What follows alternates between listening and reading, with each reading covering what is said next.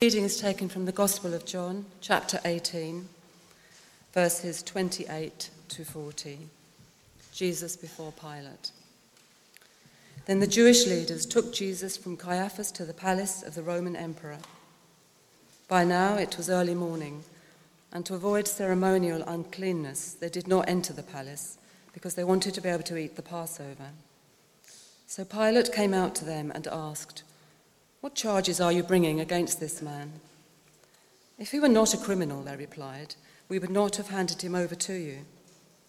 Pilate said, "Take him yourselves and judge him by your own law." "But we have no right to execute anyone," they objected. This took place to fulfill what Jesus had said about the kind of death he was going to die. Pilate then went back inside the palace, summoned Jesus and asked him, "Are you the King of the Jews?" "Is that your own idea?" Jesus asked. "Or did others talk to you about me?" "Am I a Jew?" Pilate replied. "Your own people and chief priests handed you over to me.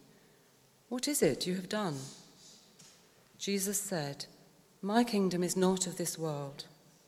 If it were, my servants would fight to protect my arrest by the Jewish leaders. But now my kingdom is from another place." "You are a king then," said Pilate.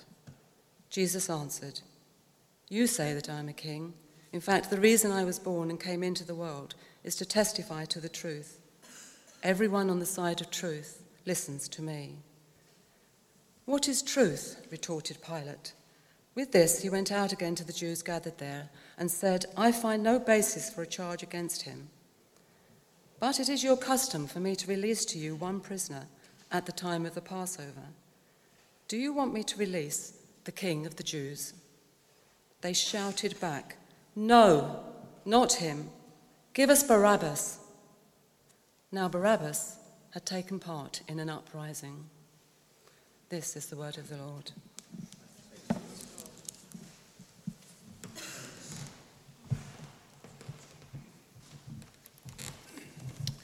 Thank you, Kathy, for reading to us from the Gospel of John.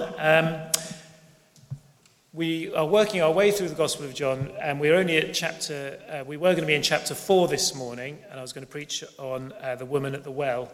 But given the events that have happened this week, I thought, well, we need to think about something slightly different, I think. So I thought about what else in John, the Gospel of John, might speak into this a little bit. And so I thought John chapter 18, where Jesus is facing an empire, a representative Pilate of the Roman Empire, the greatest empire that the world has ever known. There are people under occupation, invasion, and then Jesus, the King of glory, stands before Pilate, and we see this incredible encounter. So I thought that might speak into a little bit of what is going on in the world today. But before we look at this text, let's pray together.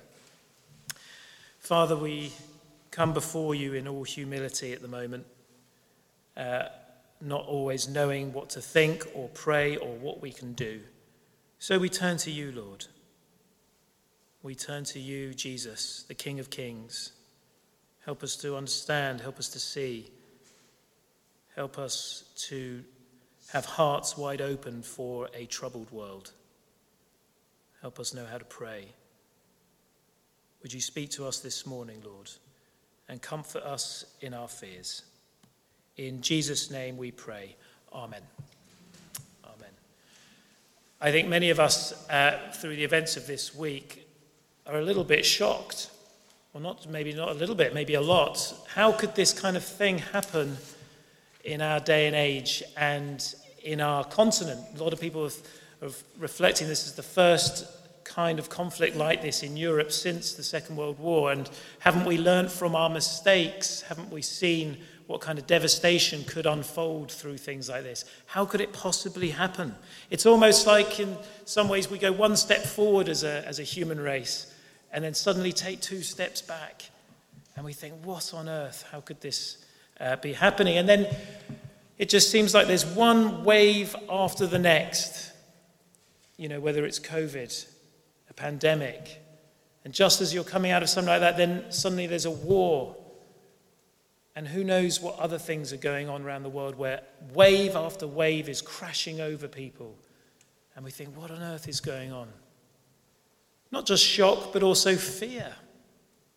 What does this mean? What does this mean? It's going to have an impact around the world, whether it's the economy, whether it's people going off to war, losing their lives. It's going to impact everyone.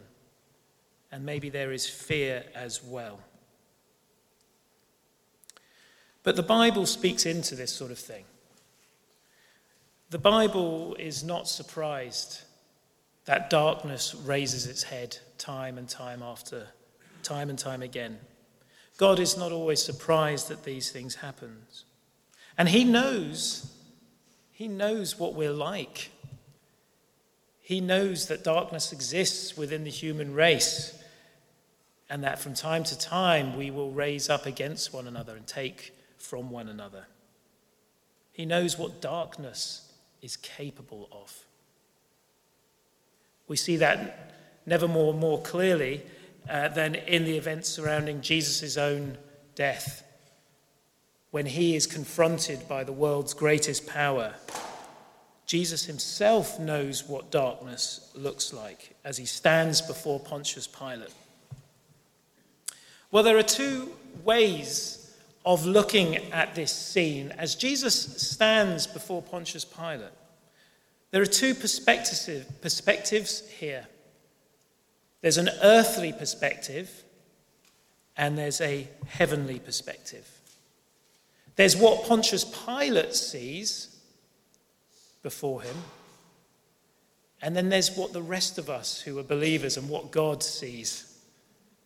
Two very different perspectives. It really does matter which perspective in life we take. There's always different ways of looking at things. I've just got a bit of a silly example for us. I'm going to put on the screen a picture. A door. Quite an ordinary door. A door that you might see as you walk down a street. You might see 1,000 doors a bit like it. It's got a number 10 on it. Okay? Most doors have a number on it. From one perspective, that is just a house with a door. But if you were to zoom out and look at that house from perhaps a more heavenly perspective from above it, you would see what? That is a house on a street called Downing Street. Very good. Phew. All right, we're okay. It's working. A street called Downing Street in a world capital city called London. Good.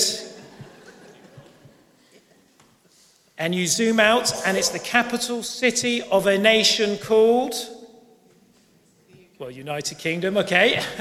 Different options there. But you see, all of a sudden, as you zoom out from a different perspective, that is the seat of power. That is a key house in all of our land. But from another perspective, from that angle, it's just a door to a very ordinary house. Well, maybe not ordinary, but not uncommon. Before Pontius Pilate, Pilate just sees a man. He sees not even a man, he sees a prisoner. Not even a prisoner, he just sees a Jewish poor prisoner of no real significance or importance at all. That's what Pontius Pilate sees. He sees Jesus, whom he has absolute power over. Pontius Pilate knows that in his hand, he could close it and crush him, or he could open it and let him go. That's what Pilate sees. In fact, he sees Jesus, and he probably thinks to himself, what is truth? In fact, he says that, doesn't he? Jesus tells him about being a king, and then Pilate says, verse 38, what is truth? You know, it doesn't really matter what you say, Jesus, or what other people are saying. I'll decide in this situation what the truth is. I can decide whether you live or whether you die. What is the truth here is actually whatever is most, and this is what Pilate's going through Pilate's mind, whatever is most convenient to me, whatever I want it to be. Are you going to cause me too much trouble, Jesus? then I say you're a criminal. Or is it going to be more expedient for me to let you go, in which case I'll vindicate you? But it's kind of up to me. In the end, Pilate decides, you're too much trouble, so I'm going to decide you're a criminal, and I'm going to crush you. That's the world's point of view on Jesus. But it isn't heaven's perspective on Jesus, is it? From heaven's perspective, before Pilate is the King of glory, the only one who has a right to stand in the presence of God and sit on his throne.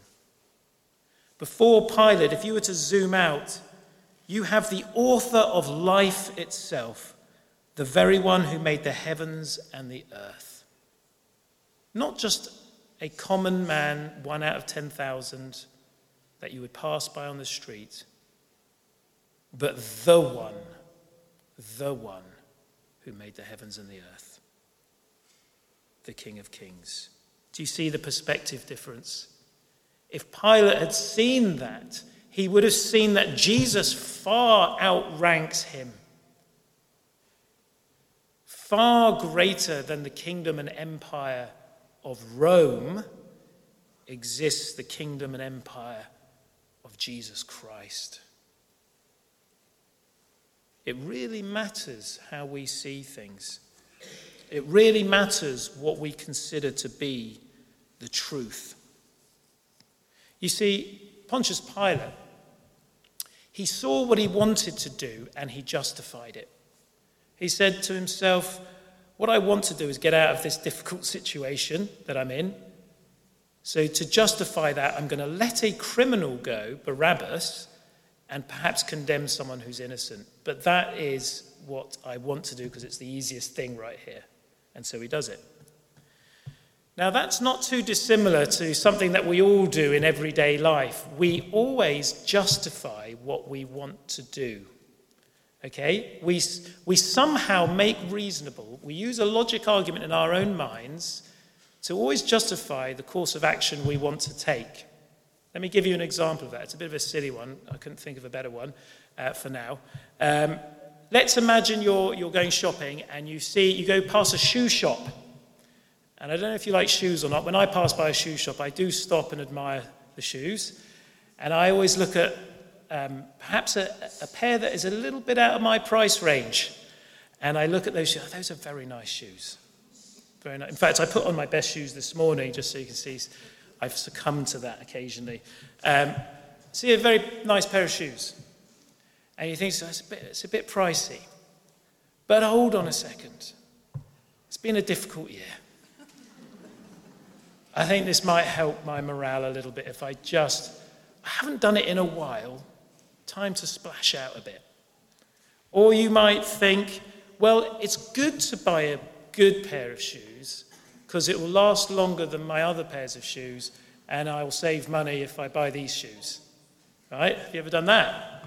You come up with a really sound logic and you think, well, that's going to be good for me at work actually because it will boost my confidence a little bit.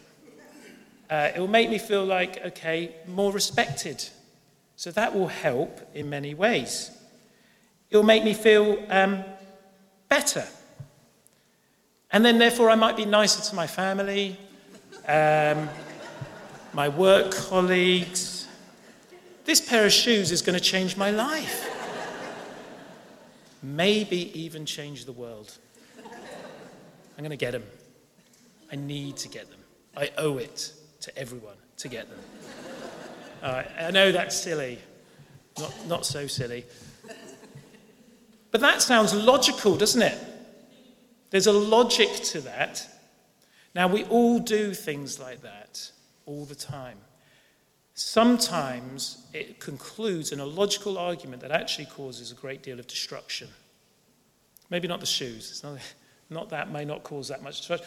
That might make me financially in a difficult place.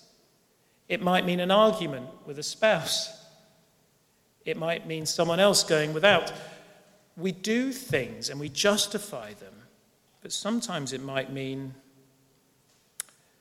getting into debt, breaking up a family. Some of the things that our heart wants and we justify it can lead to great destruction. And it can happen with world leaders too, can't it? Think about Putin, the president of Russia, for a moment.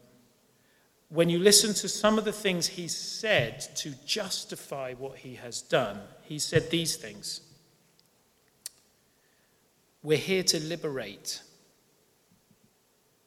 We're here to protect our people. We're preventing genocide. We're actually doing this in self-defense because we feel threatened. We're doing it for good. We're only taking back what is ours anyway. Do you see that? Do you see the logic he's put on it? Because deep down he wants something, and so therefore he's going to justify it. Pontius Pilate did the very same. He wants peace, so he does a great injustice, and he justifies what he did with Jesus, handing over the King of Glory, an innocent man, to be condemned because it's what he wanted in his heart. We Christians can now see from heaven's perspective, can't we? When we look at the gospel, we read that and we go, oh, what a crazy situation. How could Pontius Pilate do that? How could the crowd turn over Jesus and shout, crucify, crucify? How could they argue for a release of a criminal to condemn Jesus? But we see differently now. We don't see a poor Jewish prisoner. We see the King of Glory. We see the King who is now sat higher than Pontius Pilate, the Emperor, Vladimir Putin, Boris Johnson, all the leaders of this world. We now see who the true King is. And we must hold on to that. Because at times like this, as we've already thought, there is something we can do. We can pray to the King in situations like this. We can appeal to the King to whom even President Putin must answer. However much power we think some people have, there is one who has more, and it is Jesus. And that should reassure us at a time like this. So we're going to pray, obviously, aren't we? Today, we're going to pray tonight. And we might pray to Jesus that he would intervene, that he would change hearts, that he might reverse decisions, and that there would be peace. He may call other nations to do something. He might raise up nations to stand or fight. He may even call Christians to play our part in that. Who knows? Especially when there's a conflict that defends innocent people or where atrocities are being committed at the hands of evil people. Jesus might call for that, for people to fight. But we also must pray for our leaders. We must pray for the Ukrainians and our brothers and sisters in the Ukraine and how they are to respond. But when we see Jesus here in front of Pontius Pilate, Jesus doesn't take up arms, does he? At this situation, at this time, he doesn't call for conflict. He actually says, if my kingdom were of this world, he says, verse 36, if it were, my servants would fight to prevent my arrest by the Jewish leaders. But now my kingdom is from another place. We don't see God intervene when it comes to the cross. We actually see the kingdoms of this world have their way with the Lord of glory.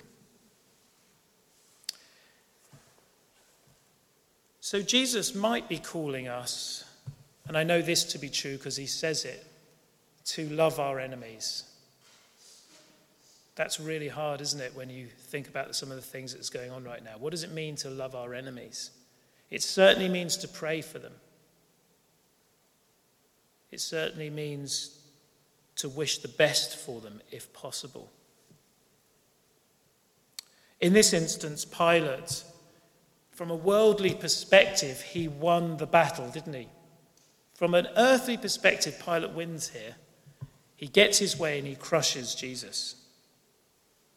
But ultimately, he lost the war. Because of what Jesus does on the cross. Not even in Jesus' lifetime. Jesus goes to the cross that day and he loses. But within 300 years of that cross, within 300 years, the entire Roman Empire becomes Christian. The greatest empire the world has ever known comes to Christ, and the emperor himself bows the knee to Jesus. Why? Because Jesus fought, because Jesus defended himself, because Jesus out-argued and out-punched his enemies? No. Because he laid his life down for them, and he said, Father, forgive them, for they know not what they do. How does that happen? Jesus' kingdom is not of this world. And there's one other thing we Christians can do in times like this. Whether we're called to fight, whether we're not called to fight, God might decide those things. But we can certainly all begin to spread the love of Jesus in our own towns, neighborhoods, and with all the people we know who need the love of Christ right now. And one day, it may not even be in our lifetime or in our generation, but one day we will see empires bow the knee to Jesus Christ. Isn't that what we want to see? That is the way to ultimately gain peace, is when we live out the gospel. And it's so winsome, even for our enemies, that they confess Jesus is Lord.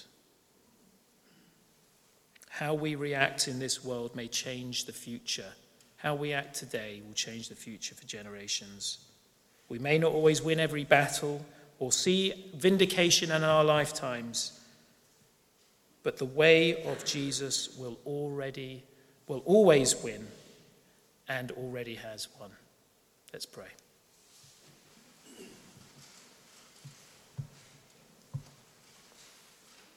Heavenly Father, we thank you that Jesus is the King of Kings and the Lord of Lords. But he didn't win that position through taking, through violence and conflict and power, what belongs to him. No, he didn't do that. He laid it all down and sacrificed himself for his enemies. And therefore, Lord, you gave him the throne above all thrones, because you can trust him with it. And he knows what to do with power. And he said, forgive them, Father, for they know not what they do. So, Lord, we do pray for all those engaged in this conflict, for those that are being wronged, and for those doing the wronging. We ask that everyone come to Christ, that there might be peace. But whatever you call us to, Father, may we walk the path of Jesus. May we do what is right, and may our world leaders also do what is right. We pray in Jesus' name. Amen.